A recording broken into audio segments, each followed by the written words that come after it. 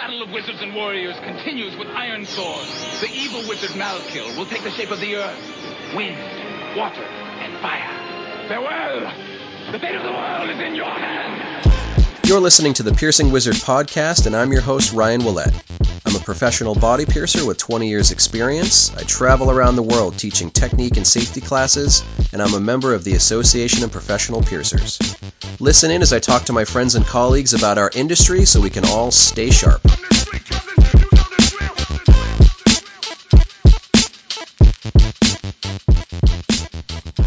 Hi everybody, how you doing? Welcome back to another episode. I just want to say thank you to apparently all the new listeners that the show has. I don't know exactly where they came from, but within the last month or two, I'd say that the listener base has doubled or maybe even tripled some weeks for the show. So definitely want to say thank you. The show just recently added on Stitcher. Maybe that's part of it. I'm working on getting it on Spotify next. My goal is to have it on there sometime this summer. But a lot of people listening to the show, so thank you. I really appreciate it. I never intended there to be this many people originally, just kind of listen to me yammer on about body piercing with some friends and colleagues, so I totally appreciate it. For all the new listeners, if there's something that you want to hear on the show, totally just reach out. You can message me off the Piercing Wizard podcast Facebook page. You can go ahead and like that, or you can email me directly at ryanpba@gmail.com and let me know what you want to hear on the show. Do you like the interviews? Do you want me to take more questions through email? Do you want me to talk more about troubleshooting, little bits and blurbs? Do you want me to talk more about news or trends? Or do you want me to just kind of keep the interview format going? So reach out, let me know what you're listening to and what you're liking about it. My guest this week is Kieran Steer. Kieran was one of the piercers who attended my class in London this past week. I had every intention of getting some podcast interviews done while I was there, but with the time difference and jet lag, and I was kind of fighting a cold, and it didn't really line up for me. So just know that the wrestling shows were fantastic, and I thought that the seminar went really well. I had a really good group of people. Everybody is so polite. I guess people in the UK feel that they don't want to stick their hands up and ask questions and maybe interrupt the class quite as much as American piercers might. Go figure, the UK people are a bit more subdued and polite, but I definitely want to say thank you for all the people that came. I got a really good engagement, and I saw again those light bulbs just kind of starting to go off, and that's really what I do it for. So definitely want to say thank you for that. Next next teaching expedition will be the APP conference in Las Vegas. That's really getting down to the wire. I'm getting really excited for that one. A lot of really just cool, fun stuff to look forward to. Lots of cool events at conference. Getting to see all my friends, and even those board meetings, even those incredibly long board meetings, are pretty fun. We get a lot of work done. That's one thing I really want to say about the current APP board of directors is they're a lot of really hard workers, especially with some of the issues that, we don't really talk about publicly, some of the things to make sure that people have the best experience possible, to make sure that we try to keep some of the toxic elements away from conference and away from the industry. A lot of work is done behind the scenes, and if you see those board members at conference this year, maybe walk up and give them a pat on the back, or buy them a drink, buy them a taco, or give them a hug, a consensual hug, very important. But they're working hard to make sure that the experience is great for everybody. So I'm looking forward to being involved in it. It's an awesome group of people, and I'm honored to be to be part of that and be able to help out. So let's get into this week's interview with Kieran. We talk a lot about sales techniques and how to make sure that we're not pressuring people into buying jewelry, that we want to basically make sure that they're choosing the jewelry that they really want, and choosing jewelry that fits their budget comfortably, and trying not to push them too hard in one direction or another. So let's get into that interview, and I'll be back a little bit after. My name's Kieran Steer. I work at a shop in sort of like the Surrey-London border called Old on the Road Tattoos in Kingston upon Thames. You can find me on social media at Piercing by Kieran. That's Ciaron. And then on Facebook, it'd be exactly the same, facebook.com/piercing by Kieran. So are you also in like the Everyone Massacres My Name club? For sure. Like, you get people calling out. It's like, can I speak to Piercing by Sharon, please? And I really don't understand how they get Sharon from my name, but it happens. There's Sharon, Siren, Sierran. But if my parents just put a K at the beginning of it, I think everyone would have got it. Well, you can blame them, I guess. Yeah, I guess your surname is exactly the same. Yeah. At this point, I don't even care. Like people know like who I am, so I don't think they need to specifically pronounce my last name. But whenever they try it, it's usually pretty comical. Yeah, like I think it's kind of got to that stage where like most people just call you by a pet name now, so it's really rare that I get called by my name. Yeah, most people just call me, "Hey, asshole." Yeah. So you were one of the people that came to my class in London. How do you think it went? Do you think I bombed, or do you think it went okay?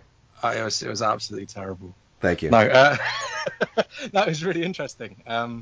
I've done, like, I did Ron Garza's course. Was it 4 or 5 years ago? He was at London. Mm-hmm. It was, yeah. It's always those sort of like one thing you can pick up on in those classes that you kind of think, oh shit, like that's a lot easier doing it that way than, say, how you've been doing it before. Right. So I think sometimes even just doing those courses, even if you take one thing away, it's still worth whatever you've ended up paying for it.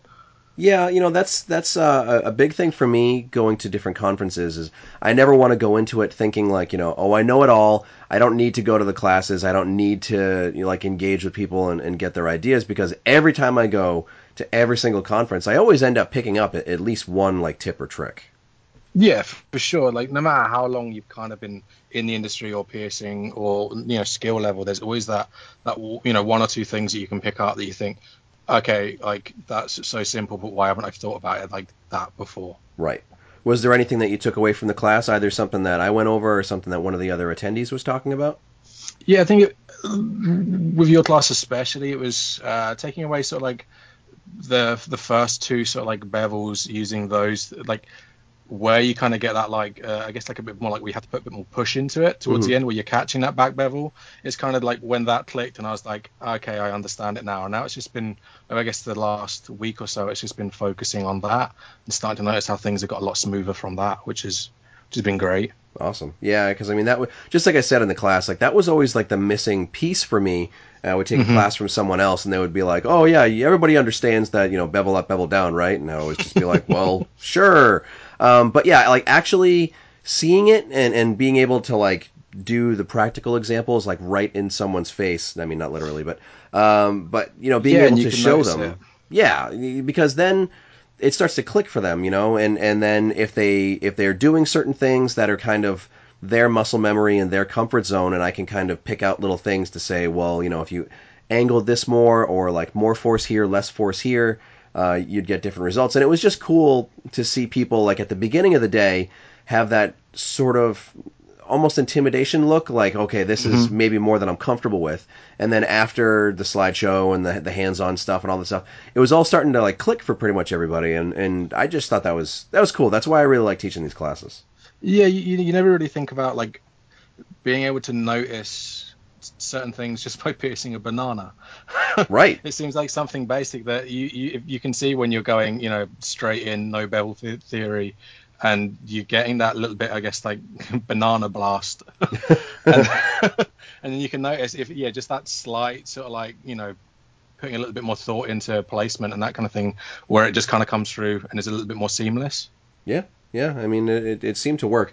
The foam thing, I don't know if I'm going to keep doing the foam thing, because it's just not close enough to something like fleshy. The banana worked. I'm going to wonder if there's any other like readily accessible fruit, because the thing about it is you can go anywhere in the world and there's always going to be some shop down the street that sells bananas, so it's really easy to grab some. Yeah, we didn't really get onto too much like foam-based things, but yeah, you can kind of, I think with bananas having, I guess, a few more layers to them, you can start to notice those small differences from the way you're holding your needle and the angle of it. Right. Yeah, because like I was saying in the class too, you can definitely try this stuff on friends or coworkers or willing clients or something like that, but the difference between being able to do it once or twice and being able to do it 100 times over on something that's not going to groan or like move, It just makes you be able to learn it and get it down faster and faster and faster. Yeah, especially if you're not in, I guess, like a busy shop where you can do the same piercing like multiple times a day. Right. Like if you know, if you're the amount of piercings you're doing per day, you know, is 5, and you're not doing any nostrils or whatever for a week. Yeah. You're not really going to pick that technique up as quickly as you did if you're working in a shop where you're doing like 5 nostrils a day. Right. And you can kind of dial it in and start to nail it towards the end of your working day. It's going to take you a lot longer to start picking things up. So, like, what, as you were kind of like coming up in your career, what were you doing for practice? Was it one of those things where you had ideas in your mind and it was just kind of, I want to wait until someone comes in and asks for it, or like how does everybody learn in different ways? Because for me it was 100% just like, man, I really hope a nostril comes in today so I can try this or try that. But I didn't really get to do things like 20 times over in a day because I've never really worked in a high volume shop. Yeah, 100%. Like I had I guess probably like most piercers these days. It's not these days, but I had a really terrible apprenticeship. So most of what I was taught, I had to quickly forget. And mine, it was literally a case of if something came in, I wanted to try something different, then client pays for the jewelry, and then we just take it from there until eventually I'm comfortable, and then it would just be a full price kind of thing. Mm-hmm. But I wasn't working somewhere that was like after I left my first shop where I went to it took me a while before I guess had a steady income of clients. So it was a good year before I was even doing like a regular number of things per day. So right. I left my apprenticeship after 2 years maybe, but it was like a 2-week apprenticeship, someone that wanted to kind of start making money off me as quick as possible. Yeah. So I started a basic understanding of what piercing I could do comfortably and didn't need to focus on a huge amount, but there was a lot of things that I didn't really get a chance to do a lot of before I moved shops, but kind of had to move or I was just going to be stuck doing, like 50 pairs of gun earlobes a day kind of thing. Right. So how long have you been in that newer shop at this point? So where I'm working now, I've been here for coming up to 3 years, but I've worked in a couple of shops before that for about a year or two each. So I've been in the industry since 2011. Did 2 years at the first shop. I think I did a year and a half and then another year somewhere else, and yeah, I've been here for 3. I think that adds up. So how long have you been piercing with like U.S. style, like blade needles and internal thread jewelry and all that? I guess I started it 4 years ago at my previous shop. I guess doing it like 100% completely internally threaded or threadless. Only since I started working at Old London Road, so 2.5, 3 years ago. Mm-hmm. What's the main obstacle for people? Do you think it's for shops to expand into that stuff? Do you think it's the fact that they have to import so much of it? Do you feel like it's a lack of educated client base that are drawn to those things? Do you feel like it's a combination of a few different things? I think it's probably a whole mix of everything you just said. So with importing things, you instead of being able to phone up a company and be like, I'll take 50 16 gauge librettes in this size and you can have them the next day, you kind of have to take your time to put that order together and then be like, what am I going to need in 6 to 12 weeks? And you kind of have to estimate it from that. So it's a little bit more difficult keeping like a level of stock where you can actually run your studio. Right. And then it's also the higher price point. So it's then a case of having the confidence in yourself and your product to be able to tell your clients, why the product is better, and for them to listen to you and want to spend that little bit of extra money. How receptive do you find that your clients are to that? I think most of them have been absolutely fine. Like it wasn't actually something we went straight into, like, right, one day we're stocking this, the next day we're not stocking it, and we're going to tell you it's a really bad product. It was much more of a staggered thing. Mm-hmm. So it was opening people up to the options that they had to get pierced with, and eventually phasing out, the lesser quality products and moving in more of like an industry standard product. Right. So it got a little bit more easier. The more people kind of came in, and your social medias sort of like starting to fill up with nicer options, and people realize they can get more than just like a plain ball that's got a foil back CZ kind of thing in it.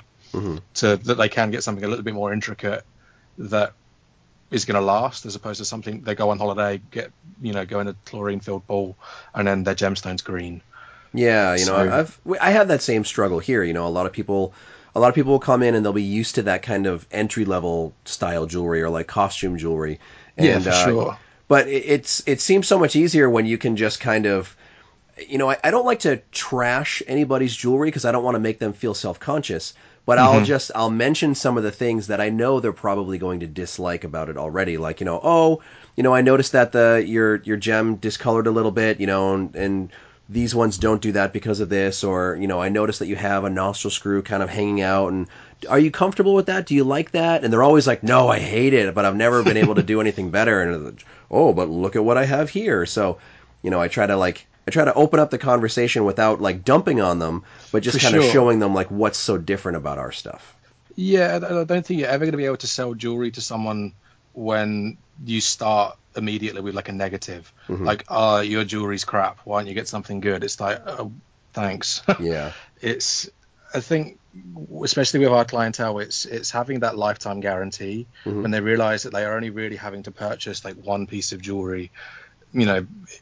If say like a standard lower quality gem ball is £5, and they're having to buy 5 or 6 of them over the course of like that lifetime, and they're all getting the same issues. But if you've only got to buy one for the same price, it saves you multiple trips. Your jewelry's obviously going to look nicer. The gem quality is a lot higher. It's once they kind of realize that, okay, maybe I don't have to worry about it falling off and having to refit it myself 500 times either. That seems to, in our area, once they realize that, okay, I've only got to buy one piece, they're a little more receptive to the idea of spending a little bit more money.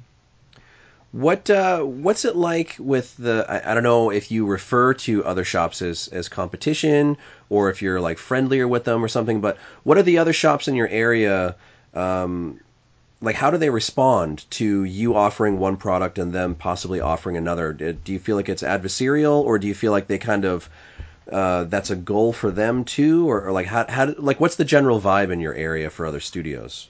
So I guess I'm super lucky that the two local shops that, I wouldn't say competition, because I think we all kind of have our own clientele base, and we tend to offer our clientele base similar sort of products. So Mara, who did your seminar, she's maybe 10-15 minutes away, and we offer us like a similar sort of product, same brands, same sort of standard of piercing, and she's 15 minutes away. We share clients together, so if I'm not in one day and she's open, we have no issues, or if she stocks a piece of jewelry that I don't have in stock, my clients are more than happy to travel over to her. So I don't necessarily have that issue of I've got like a piercer who's offering a substandard product for half the price. Like, I guess the only one would be Claire's Accessories, but I think everyone kind of has to deal with them, and they wouldn't really call them competition as such. Right. So yeah, I guess I'm really lucky in the fact that I don't have to deal with too much of that, I guess, like shop drama kind of thing.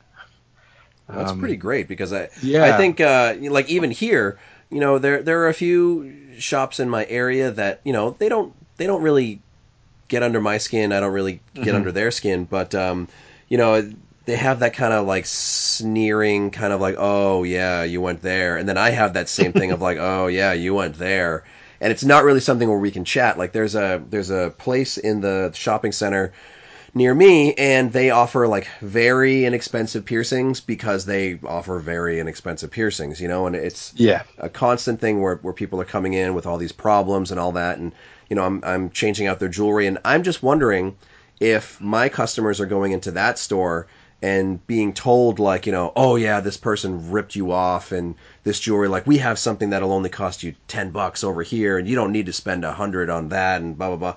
So it's always just kind of it's interesting to see the dynamic in each area, and it's cool that you don't have to deal with anyone in like a competition or like opposing force type of way. Yeah, I think once people realize that it's not necessarily a competition as such, I think people are a lot more receptive to communication, especially sort of where I am. There's obviously a few shops that they've been doing it the same way for however long, and aren't really interested in making any progress. But that, they seem to have a particular clientele that, I don't tend to see a huge amount of, which is fine.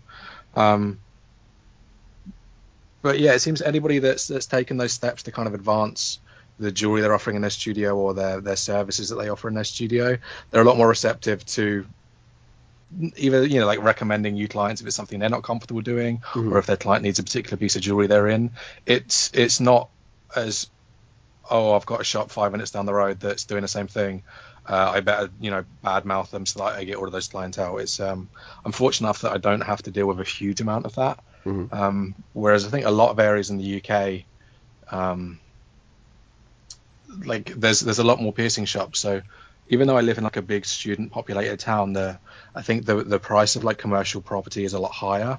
So there's a lot less people opening, I guess, that kind of business. It's a lot more chain kind of things. So there's not a huge amount of tattoo. I guess there's more tattoo shops, but they don't tend to offer piercing as much as well. So I don't think the square footage they get for their money kind of allows them to.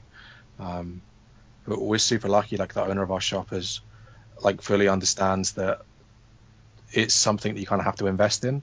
Right. And she's super receptive to the idea that, you know, you can kind of set yourself apart from what other people are doing. Yeah, I mean, if you're going to be in a location that you have high rent for, you know, I just don't understand the thought process of I want to offer the cheapest possible piercings, you know. And I'm not saying that you need to actively try to offer the most expensive, but you know, if you have products that you're selling that are more comparable with a cheeseburger versus like a pair of trainers or something like that, like it just seems like better business sense to focus on quality and like selling nicer jewelry and to get people in who are a little bit more comfortable with not like crazy high ticket stuff, but like medium ticket purchases. You know, it seems like that's just a better business model in general. Yeah, I think that's a big thing that a lot of people, when they first start offering a higher ticket price items, it's finding what your clients seem to be receptive to spending. So you're not always going to get, you know, 10 clients that come in one day that want to spend sort of like £100, whereas you might find you get a lot more coming in that want to spend between, I guess, like 50 to 70, and there's still a lot of like nice jewelry that you can buy for that sort of price point, and it's finding what your average kind of client is willing to spend, and then having, I guess, a higher stock of those kind of items. Whereas I guess if you're opening and you're trying to offer like not a lower quality, it is a lower quality product, and you're trying to do more. Like if you're doing 20 piercings for 20 quid, you're making, you know, £400. Whereas if you do 10 for 40, you're doing half the amount of work and doing the same. It just kind of gives you a little bit more time to, you know, educate your clients a little bit more. And then eventually those clients are going to start spending a little bit more money. They're going to start bringing you know, their friends in. And then you've got more people that are willing to spend that kind of thing. Right. And, you know, and especially you gotta think like, you have repeat clients, you know, so even if someone comes in the first time and you know, they don't have it in their budget to get something, you know, ridiculous and super fancy, you know, just getting a quality piece in them, and they understand, okay, this is why this costs this much, you know, because it's better, it doesn't fall apart, it stays shiny, it looks nice. And then, you know, I always like to tell people, you don't have to start with the gold, you know, you can start with the titanium, and then, you know, you can always come back and we can put a new top on it, you know. So I definitely, I'll start my focus with the gold case and like the fancier options, and then, you know, if people say, you know, that's outside of my budget, or, you know, I'm not looking to spend that much today, I'll be like, totally, like, look right over here, I've got this whole titanium display for you. And, you know, it really just the main point that I want to drive home is just like, don't put in garbage jewelry, you know, like sure, yeah, you can get something that's £5, you know, $10, whatever, and but it's gonna fall apart, it's gonna fall out, you know, your piercing is gonna be more irritated, it's gonna be gooier, or smell bad, or get like a bump on it or something like that, you know. So just kind of opening people's minds to the possibility of there being different qualities is, I think, the most important conversation you can have with somebody. Yeah, and I think it's also not sort of like prejudging someone before they walk in the door. I think a lot of people, they tend to, you know, see like a 16, 17-year-old, like a school or college age person that's coming in, you think, oh, they're not going to have the kind of money, I'm not going to bother trying to sell them a piece of jewelry. When in reality, like a lot of my clients, they're that sort of uni age where they have student loans, and they're not going to have to worry about paying that money back until they finish uni. So they're a little bit more, I guess, loose with it. And they're the kind of people that they're willing to spend that little bit extra if it means it looks good. Yeah. I think you kind of put it best. I can't remember which podcast you were doing. It was the Pumpkin Spice Generation. Yeah. And it's exactly that. It's they're willing to spend sort of like, you know, $8 on a coffee. So Right. like, why would they not be willing to spend a little bit more money on their jewelry? Yeah, I think if it's a generational thing where maybe they're spending their parents' money instead of their money, maybe they're a little bit more free with it. And I think also, you know, when people get to that age where they are spending their money, sometimes at first their instinct can be, well, I don't really want to. I don't want to spend more than I have to.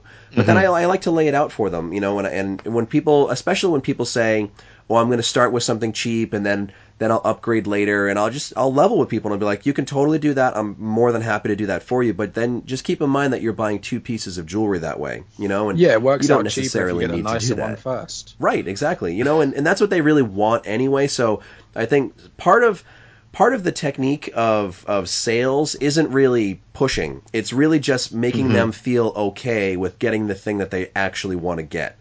You know, and a lot of it is just like, hey, you know what? If you can afford it and you want it, just go ahead and get it. You know, like, you know, if you go home tomorrow and you have like just a basic, you know, neo metal or something like that, there's nothing wrong with that. You're still going to like it, but maybe you'll have that little thought in the back of your mind where it was like, oh, I wish I had gone with the gold, or I wish I had gone with the diamond or something. And it's like, do you really need to have that regret? You know, like you've got the money. Sometimes you just don't like to spend it, but you can spend it.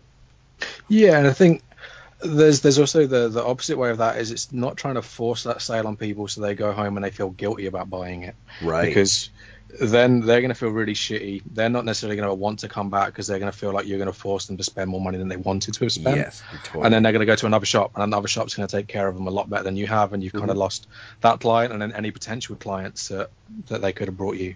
So I think it's finding what your client is wanting and understanding what their budget is. And you know, if their budget's, you know, $75, don't show them the piece that's, you know, $300. It's not really going to be, you know, that's time spent that you can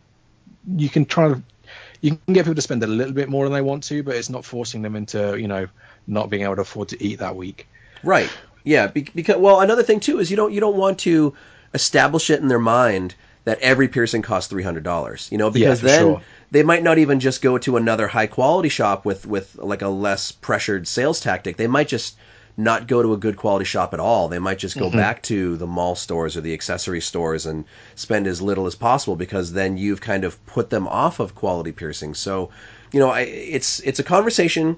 You definitely want to feel it out. And I had an example. I had a situation just the other day where someone came in and they had one nipple piercing from a local studio, and it not done super well. It was more like a cheap tongue barbell just in their nipple. It was scarred, and you know, the angle wasn't great, and the jewelry itself didn't look great. They wanted to get their other nipple pierced, and I said, well, you know, if we're gonna pierce the other nipple, why don't we just do a pair of jewelry for you, so that they both match, and maybe the material is going to be a bit better and make that existing piercing happier. We went through the whole conversation of forward-facing gem barbells, and you know, they really liked them. And then when I got to the point where I was giving them a total and ringing them up, their face just kind of like sunk, and it was like, oh, I had no idea it would be that much. And then there was kind of that like precipice moment where you could tell that like they would have gone along with it if I had nudged them, you know, because they were like, well, I guess I could put some of it on my credit card and pay some of it with cash, and I could have just gone along with it and been like, yeah, okay, do that. But I could tell that that wasn't really the best way to serve them, because they weren't necessarily in a place where they should be spending that money. So you know, I dialed it back and I said, you know, just so you know, I can put in plain barbells, like non-gem barbells, and that will save you, you know, X amount, and you can always come back later if you want to. But you know, I'd say the priority for me is getting good quality jewelry in you rather than getting fancy jewelry and a higher ticket. So are you comfortable with that? Something smaller? And you know, she was like, yeah, you know, that you know, that's perfect. Thank you. I have no problem doing that. You know, I appreciate it. So in the end, you know, I made less money, but I made a happier client that's going to be more likely to come back and is going to trust me a little bit more, because I didn't try to push them just to increase my bottom line. Yeah, like 100%. Like, I think one of the main things you kind of have to do as a body piercer is understand like where your clients are coming from, and like you kind of have to pick up on them like subtle things that they do to understand what kind of mind frame they're in when you start, talking about pricing. Right. If you're saying, oh, it's $150, and then they suddenly kind of get a funny look in their eyes, and you kind of think, okay, maybe I should dial it back a little bit. Yeah. Let's start to look at a slightly lower ticket item, and then you find the happy medium where, they get a nice quality piercing, they leave happy, and they don't feel like you've scammed them into spending, money that they've budgeted on other things. Right. Right. Yeah, you don't want to lose that trust factor because, you can still give them an awesome piercing with awesome jewelry, but if they even have that little tinge of I don't feel comfortable with this person's sales technique, I feel a little bit abused or whatever, then they're going to be less likely to come back or send their friends to you. Yeah, like you kind of just want to be like a no pressure sort of situation. You don't want to be jumping down people's throats so that they can, you can make more money at, their sort of like, what's the word? I don't know. I've lost my trail of thought. It's like stewardship, basically. Yeah. Yeah. Yeah, you're not trying to force, the fact that you need to make rent this month and force them into buying jewelry so that you can afford that. Exactly. At the end of the day, they're going to end up getting pierced and they're going to have a good experience, and you're still going to make money. You might not make that extra money on that day, but over the next sort of coming months, you're going to make it eventually.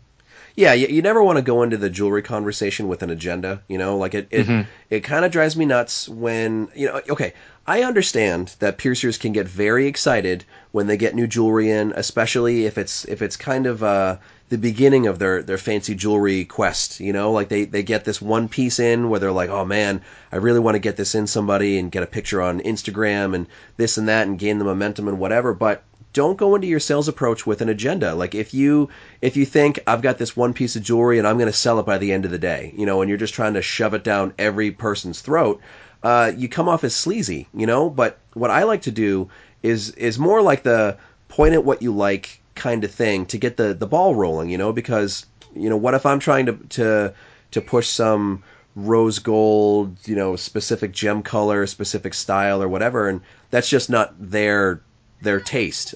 So what I like to do is, these things in front of you, what are you liking? What do you not like? And then once they kind of start to give me an idea of, oh, okay, I like something more delicate. I like this certain kind of stone, or like I like white gold and I hate rose gold, something like that.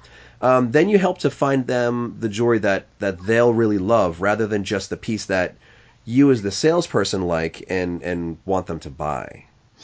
Yeah, I think it's a mistake that a lot of people, when they do start getting those first orders in from this name brand companies, is trying to sell your jewelry without sort of like demeaning what else you're stocking. It's kind of like, oh, this is shit and I'll put it in you, but this is really good, so spend this extra money.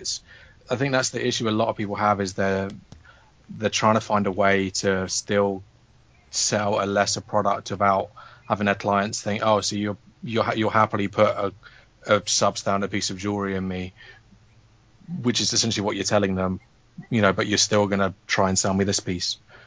Yeah, so I refer to that as bottom-up sales technique versus top-down sales technique, and I really don't understand why people still do that. Maybe it's just because they've never seen another way, or shadowing can be really valuable for more than just piercing technique. You can do shadowing for how people handle their sales techniques or their aftercare or whatever for customer service. But it's the same thing. If you go into something saying, this is our standard jewelry, I can pierce you with this for X amount, or you can spend more and do this. It doesn't really work that way, and especially if you start like trying to push the really, really fancy stuff and say, this is amazing, it's this and that and whatever, and then you get down to that other piece and you're like, yeah, this isn't any of those things that were there. It does totally erode the trust, so, I think if you're going to try to get into higher end jewelry or whatever, you kind of have to get comfortable with abandoning a certain portion of the market. And I definitely had that, where for a while I was using some external and some internal, and I had to really just make the hard decision of like, okay, I have to completely get rid of this stuff, not phase it out, not sell it or pierce with it until it's gone and not reorder it. Like I just have to stop. Like I have to completely pull it from all of my like storage containers and out of my cases and all that stuff. And I really have to I really have to just kind of start fresh, because you can't, again, abuse that stewardship or that trust level with the client and say, well, okay, we offer both good and bad. It's really got to be a minimum standard, and then you can build on that. But yeah, I don't like that whole like bottom up sales approach. I don't really think it does clients a good service. Yeah, I think it's also about having like reasonable distances between your sort of like pricing range as well. You can't be offering like a £5 externally threaded barbell and then your next item's going to cost them £40. Right. Like, it's a really huge sort of like leap from your sounds entry level to sort of like your standard, like industry standard level. It's if you've got something that's going to cost them, £20, and then you're going to say 30, 40, and so on, it's not having such a leap between, oh yeah, you can get a plain barbell for £20, or if you want a gemstone, it's going to cost you 50. It's having those like distances between, so there's kind of a price point for everyone, but still keeping it in like a safe industry standard, sort of piece of jewelry. Right. Yeah. I mean, I don't want to just have just Neometal and Body Vision. I want to have a lot of stuff in between. So yeah, if their style is, a $300 piece of jewelry, that's great. But a lot of people don't have that, So again, with the top down, I'll just basically say, point at what you're liking, sky's the limit. And then once they pick out something, then what I'll usually do is my best phrase. I have two phrases that really help me a lot in situations like that. If they get to the point where they pick a piece of jewelry and it's going to be a little bit on the higher price side, then I'll usually say, okay, do you want me to put a total together for that? And if they just kind of say like, no, it's fine, then you get that feeling where it's like, okay, budget is not a concern for them. They're just going to get whatever they want and they're going to be comfortable paying for it. And then if people say like, oh yeah, if you could, and then you give them the price and you see that little kind of twinge where they're like, oh yeah, I had no idea it would be that much. Then what I like to come back with isn't like, okay, well, I can bring you way over here to this cheapest possible jewelry. I like to just ask them, what's your comfortable budget today? Like, what are you comfortable spending? And then if they say, well, I really didn't want to spend more than 100 or 150, then I can lay out all the options that fit that budget. And I can say, okay, well, maybe you want to be looking at this display. Maybe you want to be looking at this row. But I think it's really important to not just have two price tiers, because then if people get that sticker shock, sometimes their first instinct is like, show me your cheapest, simplest, plainest thing. And it kind of does them a disservice when you don't have options between that, because maybe they don't want just a super plain ball or something with just a clear gem. Maybe they want something with like an opal, maybe like a simpler setting or something like that. And maybe they're perfectly comfortable spending something in that middle range. But yeah you don't want to just have polar opposites. Yes, you don't want to have your entry level being £40 and your next level being 100. Because if they don't want to spend that 100, they might be perfectly capable spending 70 and happy spending 70. But if your next option down is so far away, you're kind of losing out on £30 then that they would have been willing to spend. And right. They're also not going to end up getting what they kind of wanted either. Yeah, and there is that concern in the back of my mind too, where people talk about this is my plan. This is what I want for it. I want a gem cluster. I want something with whatever, some sort of like fancy option. And I don't want them to just get pierced with like the least expensive option for me. And then they go to one of those cheapo accessory stores where they see something that looks like what they want, but it's a much worse quality. And then, they end up changing their jewelry too soon. They end up getting problems. And then sometimes maybe they feel self-conscious about coming back for a checkup with me. And then they end up going somewhere else. And I've completely lost them as a client. So I really want to have a lot of options, because I want to be able to properly serve all the different clientele that comes in, and everybody has, obviously different budgets available to them. So I don't want to just focus on, rich people, posh people with a lot of disposable income. I want to be able to service everyone. And, whether it's, totally entry level or like, a couple of rungs above that or some ridiculous like blinged out option. Like I want to be able to have a little bit for everybody. Yeah, and I think you kind of have to understand that not everybody is going to end up getting pierced like when they come in your shop. It was something that I guess it used to get me down a little bit, is when, people would come in, you'd be like, oh, it's going to cost you this amount of money to get this pierced. And they'd be like, okay, cool. And then they'll walk out and you'd be like, it would kind of, you have to realize that not everybody is going to be comfortable spending that amount of money regardless. Right. Like some people might have a lot of disposable income, but piercing is something that is up on their list of things that they're comfortable spending a lot of money on. Yeah, I mean it's a luxury item, you know, like a piercing isn't a necessity. Sometimes the draw of body piercing can be a necessity for people, but when it comes to fancier jewelry options, that's definitely not a necessity, you know. And I had two other clients just the other day. They came in and we had this long conversation. You know, it was the beginning of the day. It was slow. I had lots of time to chat with them, and one of them wanted a nostril, the other one wanted a navel, and we were going over all these options. And they were already looking at my less expensive options. You know, it wasn't that I drove them one way or the other, but that's just what like visually appealed to them. And the one that was looking for the nostril, she had picked a very, very plain, simple piece, and I think the price came out to like $72, you know. And in my studio, that's about as cheap as it gets, you know. Like 65, 70 is really the bare minimum to be able to offer it with the quality that we do. So she had already picked like the least expensive option essentially, and her friend didn't necessarily pick the least expensive, but she picked very close to it. You know, she picked something that would have put her navel piercing at around 95 or something like that. And those, you know, with gemstones are usually going to be around 85 at a minimum. So I gave them the prices, and the nostril client was immediately sticker shocked, you know, and, oh, you know, I had no idea it would be that much. And in the back of my mind, I was thinking like, well, that's really kind of like nothing really when it comes to, you know, talking about like you know, all things relative. When it comes to piercings, like, but I didn't want to say that out loud and do the whole like, well, that's actually the least expensive thing we have, because then I'm going to look like a prick, and you know, she might feel embarrassed. So, but her apprehension kind of eroded the confidence of her friend that was getting the navel, and her friend was totally fine spending 95. She was happy. She really wanted to get it. And then her friend's apprehension just kind of started to erode that confidence. And then they started doing I don't know if you get the same level of like fake polite, where it's like, oh yeah, we're just going to think about it for a minute. And then it's like, when people say that, like, I appreciate the fact that they're trying to be polite, but I totally know that what they're really saying is like, I don't want to spend that much. I'm not going to get it done. Yeah, it's a conversation ender, isn't it? It's like, I'm going to politely ask you to kind of leave me alone without saying leave me alone. Basically. So that I can make a very quiet exit from your shop. Right. And what I used to do is I used to talk until I was blue in the face about, okay, you know, you can go somewhere else, but make sure of this, that, and whatever. And, you know, now maybe sometimes I'll touch on a few different things, you know, because I know what my competition does, you know, and I know what their selling points are, you know, and it's all price based, you know, but it's because they're using certain things, you know. So I'll usually tell people now, unless they're completely closed off to it and they look like they absolutely just want me to shut up and leave them alone, I'll usually just give them one of my aftercare brochures, and there'll be a little section on the back page that talks about external thread versus internal thread and this and that, and I'll just be like, you know, just so you know, like, external thread is below our minimum standard, which is typically what studios that offer a lower price point will do to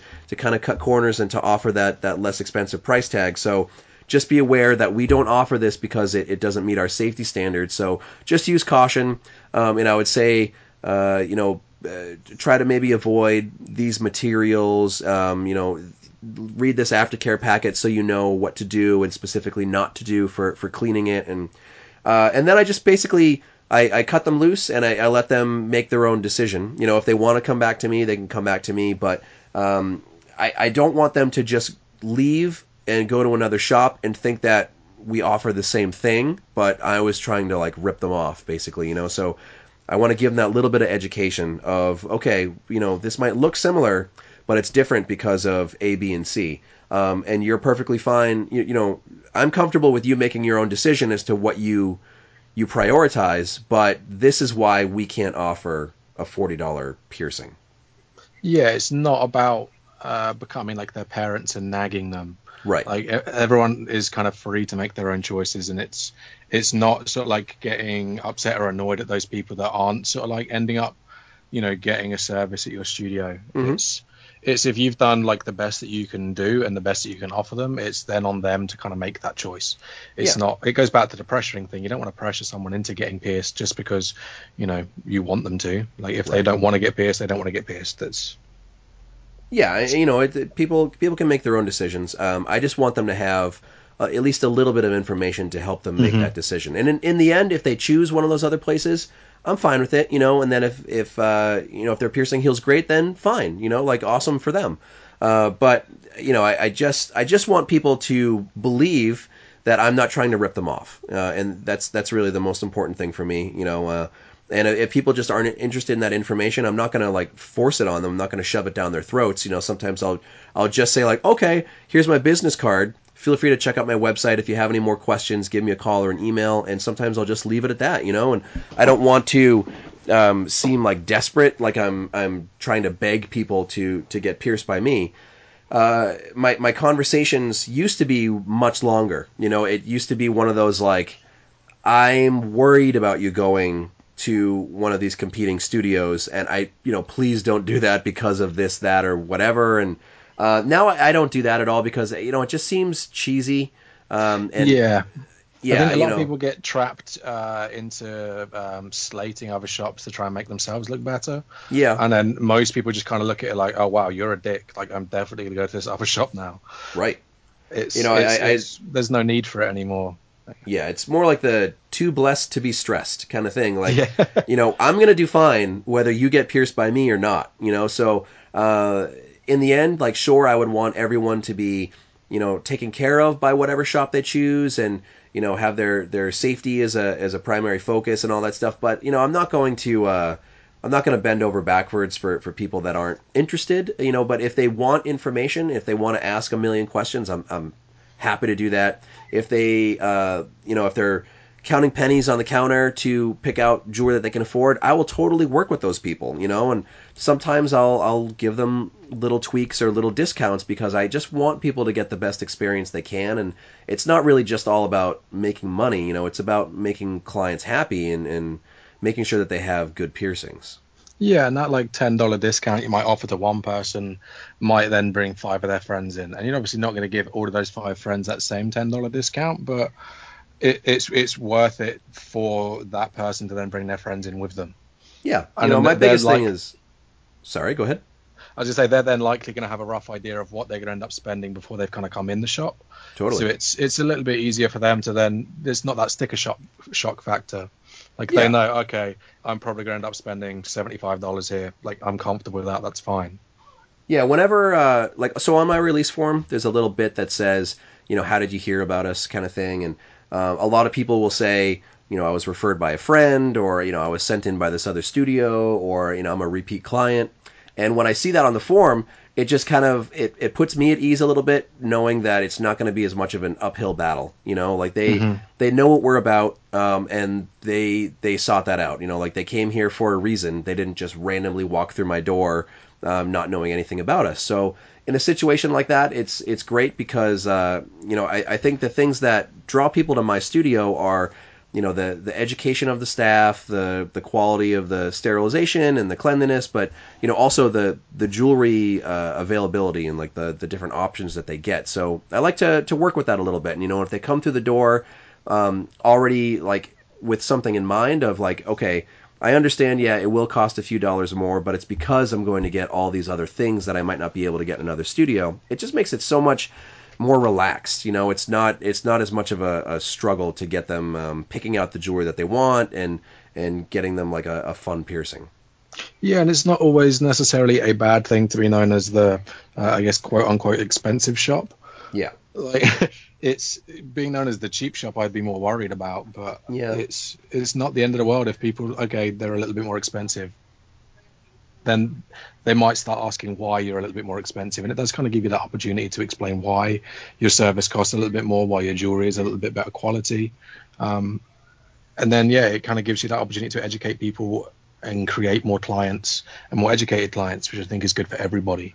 Yeah, it really is. I mean, it's good for other studios too, and maybe it might help make the decision for some of those studios to get off the bench, and get in the game, to use like a terrible sports analogy. But when they start to see clients from other studios come into theirs, and they're already wearing nice jewelry and all that stuff, they might look at their jewelry and be like, man, if people out there are seeking out this stuff and they're getting pierced with it and they're happy, why are we still sticking with this lower quality stuff? So maybe it'll inspire them to kind of take the jump and start working on improving the quality in their own studios. Yeah, I think that's been a big thing with the UK in general. Like, if you look at it, 2010, 2012 sort of like era, there wasn't really a lot of studios offering like a quality product as such.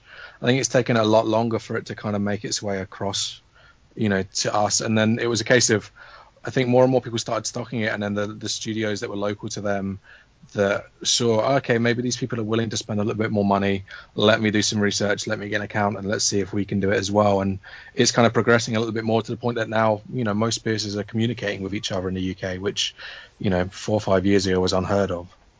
Yeah, it's a communal kind of thing, and the more piercers in an area that put in the work and try to expand the jewelry, the easier it gets, because all you're doing is you're making a better educated client base, and if you have clients who only have exposure to better quality information, better quality sterilization, better quality jewelry in one studio, that's going to slow down the progression of the entire area. If you have 2 or 3 or 4 or however many studios that are all kind of on the same page, maybe they don't have the exact same resources or options or selection, but they're all kind of on the same page about, like, yes, we understand what like a acceptable minimum standard is, and everybody kind of works towards that, then all of those clients are going to be comfortable with it. And then when they go into any one of those studios, they're going to think like, oh, okay, you're using this brand, I'm familiar with it already. You're using this aftercare, I'm familiar with it already.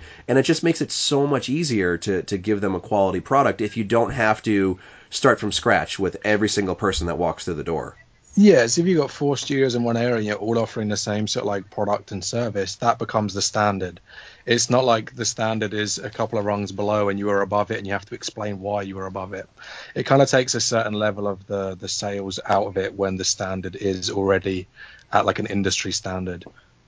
Also, like you were saying, it's not good to sling mud at other studios. What I've been finding is that as the industry shifts towards higher quality, those studios that are resistant to it, they end up having to do a lot more mudslinging to kind of justify what they're offering in their own studio, and that actually drives a lot more people towards me. When people used to come into my studio, 5 years ago, and they would say, oh yeah, I went to this place and you wouldn't believe the things they said about you. Like you're ripping me off and you're doing this and you're doing that. And at the time I would get really hurt and really offended and be like, oh man, like, hey, I'm just trying to offer something nice. It's like, I'm not trying to ruin their life. But now people come in and they're like, yeah, I went to this other studio. You wouldn't believe what they said about you. It's completely laughable. And it's like, yeah, now I get that, because now they're having to, compete against what I'm offering on like by my rules, basically, so they have to trash me and say like, oh yeah, you don't need an autoclave, you don't need to change your gloves, you don't need to do that. And then clients that are already like educated, or at least a little bit educated, they'll be like, what are you talking? And then they realize like, this isn't the place for me. I'm going to go back to precision. And so yeah, mudslinging isn't good for for you to do it to someone else, but if someone does it towards you, a lot of times that's like, well, I've got to be doing something right if they're trying to like actively just trash me so that they can keep their clientele. Yeah, I think that's also a good thing about, I guess, the online community of piercing enthusiasts now. I think there's always the good and bad sides of those kind of things, but it's when there's a lot of readily available good information from the multiple forums that you can have clients and piercers in. There's a good amount of learning they can do before they even step foot in your shop, so they're already a lot more receptive to what you're going to tell them. Oh yeah, I mean, social media has been like a game changer for I think everybody would agree that every shop has been affected by Instagram and Facebook and whatever, because now people come in and I don't have to, again, I don't have to start from scratch. They come in and they say, oh, where's your body vision section? And yeah, it's great. Like when people come in and they're like, oh yeah, I'm looking for something specific from Anatometal, or they hold up their phone with a picture of something that you already carry, and it's so much easier to to make that sale when you could say, like, oh yeah, I've got that right over here. Check this out. I've got it in 10 different color options and whatever. And then it kind of gives you that instant credibility of like, oh yeah, they're already doing like the cool thing that I've seen on Instagram, you know, and if they're following some piercer and you know, like, oh, I really love this and I really love that, you can be like, oh yeah, totally, I know that person, they're a friend of mine, and you know, I have that exact same thing right here, and this and that. And what's even cooler is sometimes if people come in and they bring in a social media picture that you posted, because then you know, like, they're already following you, they're maybe already enthusiastic about getting pierced in your shop, and you don't really have to put all that energy and pressure into the education side of it, and you can make it more of like the personality and connection side of it. Yeah, it's like the IS Priam's like one of the biggest sellers in our studio, and like you post it on your social media, it's like, oh, how much is this? And then I'll come in the shop like, I want this exact thing in the exact same position. You're like, it's the easiest sale of your life. Like, you haven't had to put any effort into it. Like, the internet has done it all for you. Right. Yeah, that was the big thing during like the Daith Doth craze. People would come in, they'd hold up their phone, and it would be that piercing with some really fancy, kind of expensive piece of jewelry, and I would be like, awesome, this is going to be a really easy day for me. And I'd be like, yeah, totally. Right here, I've got, 15 options you can pick, and they're already in that mindset of like, I want this, I know this is fancy, I want to be fancy. And it's fun when it gets to that point, like if you're kind of just starting out with high quality jewelry, it's a lot more of a push and it's a lot more of a struggle. But then when you kind of get into that groove where it's just this fun experience of like the clients already know what you have, they're there for a reason, they're there because they want what you have, then it opens up this fun experience of like, giving them all these crazy options and then just letting them pick whatever they love. Yeah, it's the triple forward helix kind of thing, isn't it? I think there was one done at Born This Way. It has the gold flower and the gold trinities. Right. And it's like, I want this done. You're like, okay, like these particular pieces are going to cost X amount. And you can kind of occasionally you start to see that, oh shit, I don't want to spend that kind of money. And you're like, oh, you can get a similar sort of look with like the neometal flowers and trinities at like I guess a lower price point, but it's still going to look, amazing. Well, yeah, it's just kind of it's taking their enthusiasm and rolling it into something that they're going to walk out the door with a giant smile on their face. And maybe they spent a little bit, of money, but it was the experience that they wanted, and you gave them exactly what they wanted, and that's really the important thing, And it's like reading people, but again, taking pressure out of it, because if people come in and they hold up that thing, and you say, okay, I can do that, but it's going to be 600 or whatever, and then they freak out, and I don't want them to just leave because they think that 600 is the only option, But just like you said, if you could do the neo metal version and be like, okay, well, I can totally do this for 200 or 300 or something, and then they're like, yeah, totally awesome, you're working with me, this is great, but I'm gonna still get something really cool. It's like, yeah, it is the easiest day of my life. Like, I think that's the main thing, going back to the earlier point where it's cheaper if you get it done now. It's people want a triple forward helix, they want the ascending sizes. And it's like, oh, how much is it for plain? It's this amount. How much for gemstones? This amount. Oh, I'll go with a plain. And I'm like, yeah, but you're going to save yourself X amount of money if you literally just change your end pieces from a plain ball to a gemstone. Whereas if you do it afterwards, it's going to cost you twice as much. Right. So, kind of, I want to start wrapping it up, but one thing I wanted to talk about first really quick is some of the conversations that we were having when we all went out to dinner and drinks after the class.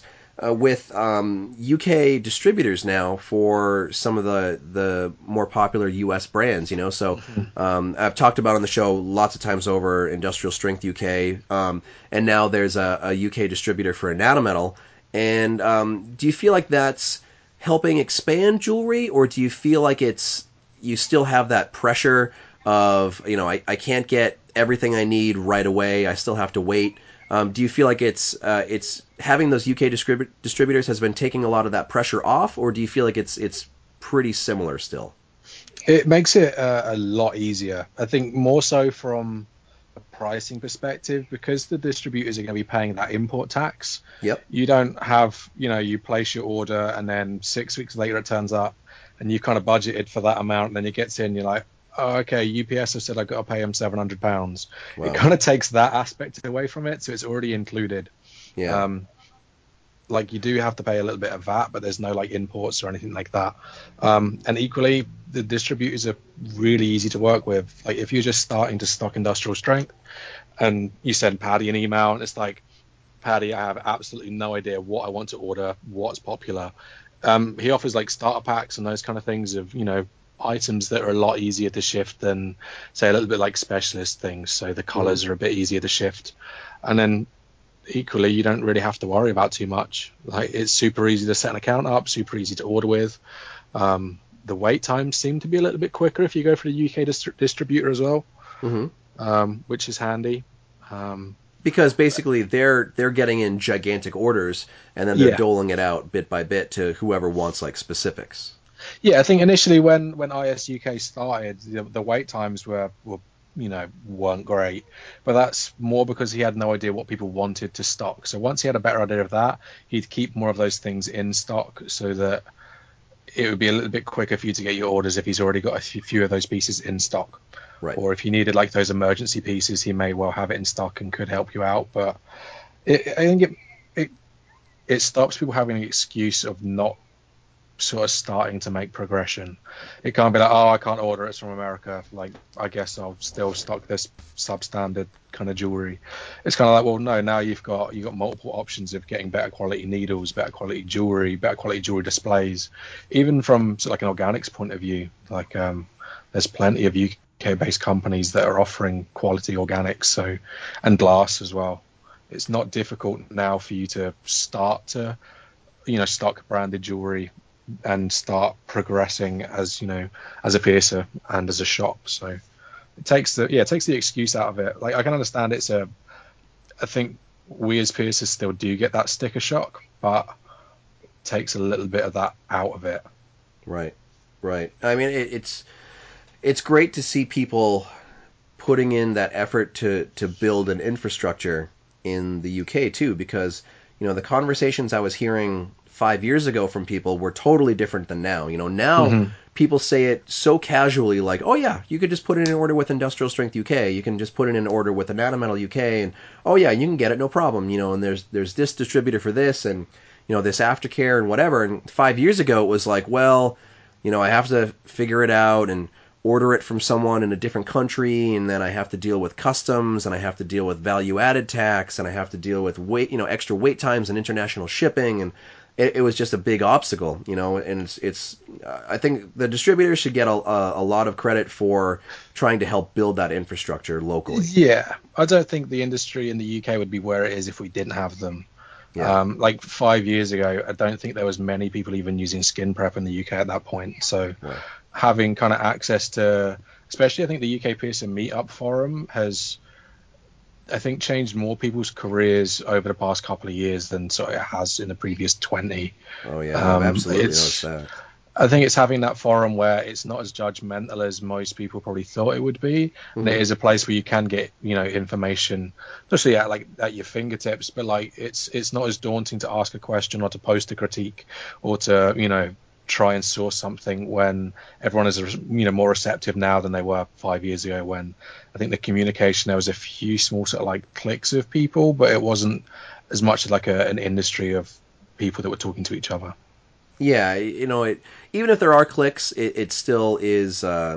It's still a full community, because anybody can go in there. Any piercer can go in there, and they can even just scroll through some of the past posts, and they can see all this great information about jewelry, and they can see all the struggles and all the work that everyone else has put into their studios, and all the conversations about, I want to bring my sterilization up to par. How do I do that? And then looking at the comments or looking at the pictures they post as they put in that work, and huge improvements to studios and all kinds of stuff across the board, So it's just cool to see it, to really happen, from being there at like that first UK APP meeting, and even seeing like some of those early conversations at like BMXNet about like, hey, there should be some sort of a UK group or organization, and just being able to see it grow from there in just a few years, it's an enormous difference. It's like night and day. Yeah, 100%. I think you can also see those people that, say 2 years ago and they're posting like, oh, like I'm stuck, like I don't know what to do with where I'm working, and so on and so on. And people are giving them this advice, and you can see that they're taking on that advice.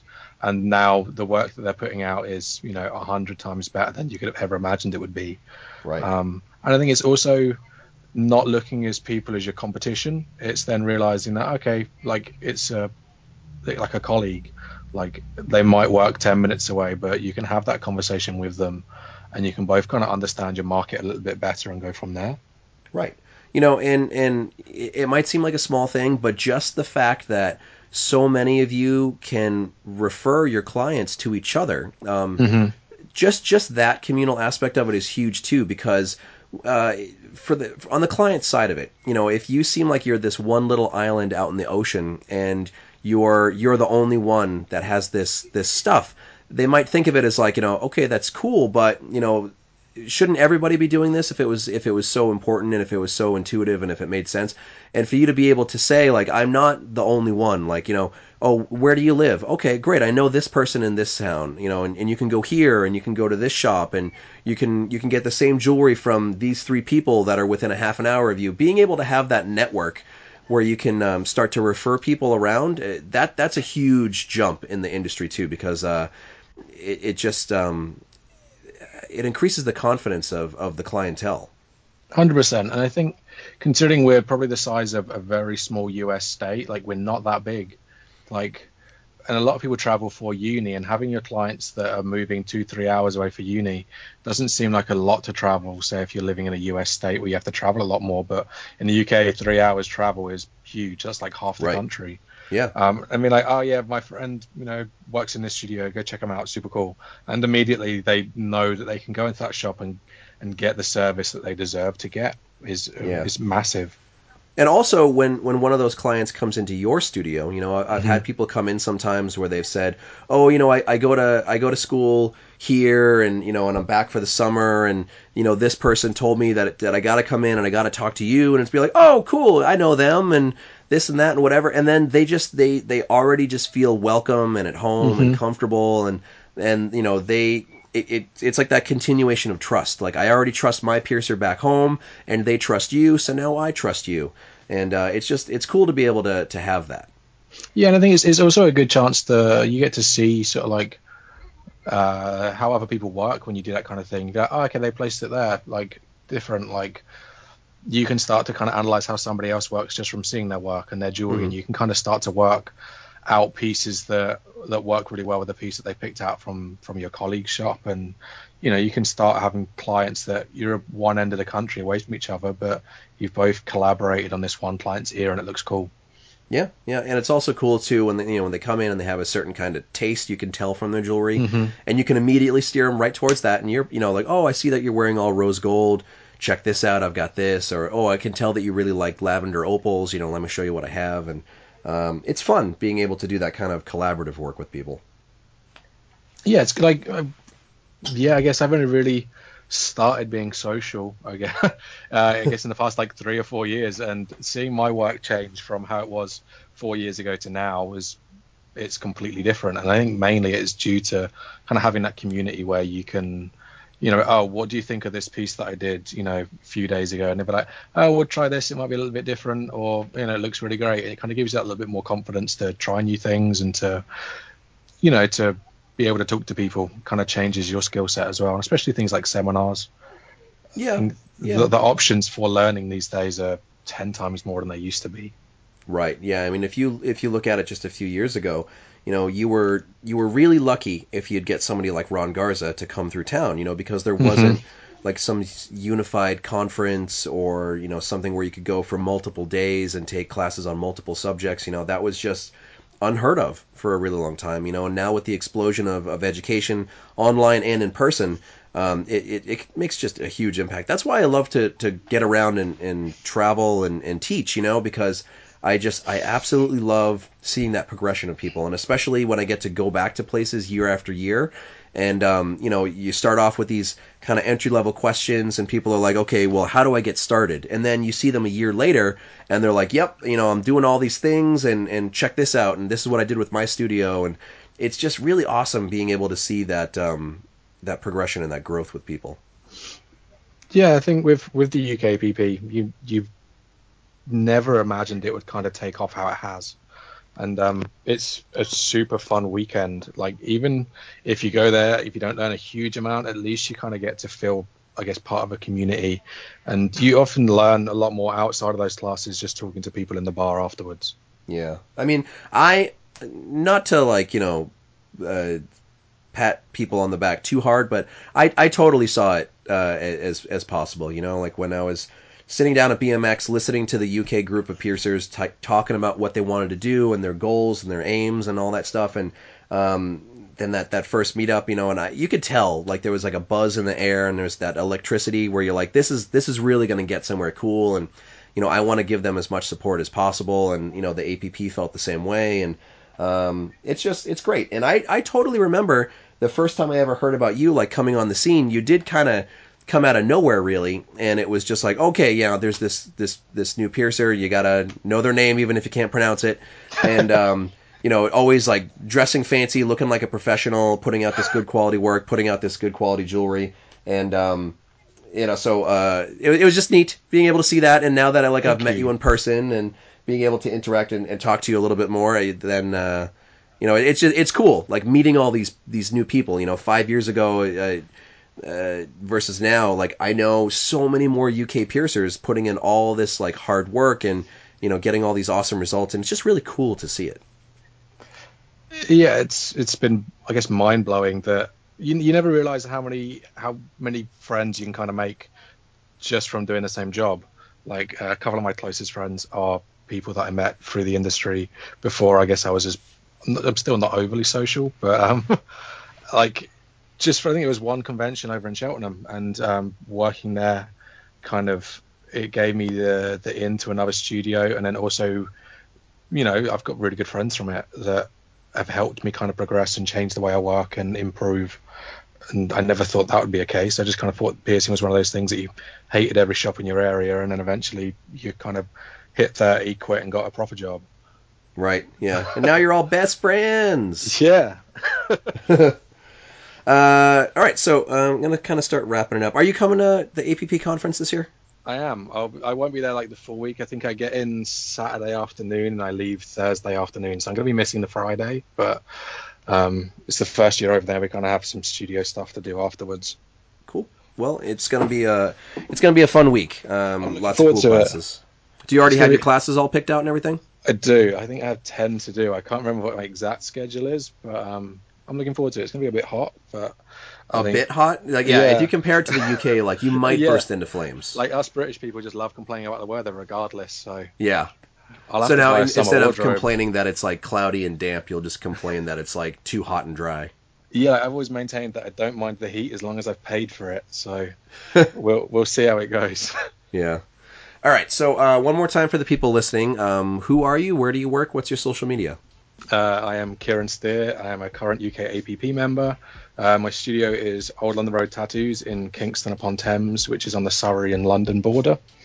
And social media is at Piercing by Kieran on everything other than Twitter. Cool. All right. Well, I guess I will see you in a couple of weeks in Las Vegas. That you shall.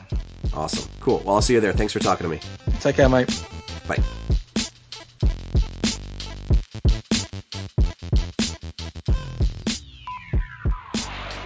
All right. Thanks for talking to me, Kieran. I appreciate it.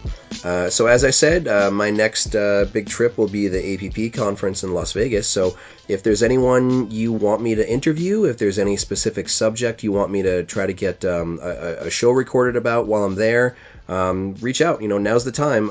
Now's when I'm going to be trying to nail down some time in people's schedules. And I really want to get a lot of interviews done at the APP conference this year. And, I think this year is going to be a little bit less about the social kind of party vibe for me, and just really try to hunker down and get as many episodes as possible, and try to carry me through some of the summer and get me pretty close to my next teaching trips after that, the UK APP conference and BMXNet and Camp APP and all that stuff. So I'm aiming to get at least a half a dozen interviews in Las Vegas. I've got a few in mind already. I've got a few subjects. I've got a few interviewees that I really want to try to nail down if they have some free time. But I want to know what you want to hear too. So if there's a specific piercer, a specific jewelry manufacturer, someone related to the industry at all, totally reach out, shoot me an email, ryanpba@gmail.com, or message me off of the Piercing Wizard Podcast Facebook page and let me know what you want to hear. Otherwise, you just get what you get. So thanks for listening, and I'll be back with another episode next week. For more information about the show, visit piercingwizardpodcast.com or like Piercing Wizard Podcast on Facebook. For more info about your host, visit precisionbodyarts.com or search Ryan PBA on Facebook, Instagram, and Tumblr. If you enjoy the show, you can subscribe on iTunes, Apple Podcast, and Google Play. Music by Benny B. Blanco. Show copyright 2017, Precision Body Arts LLC, all rights reserved.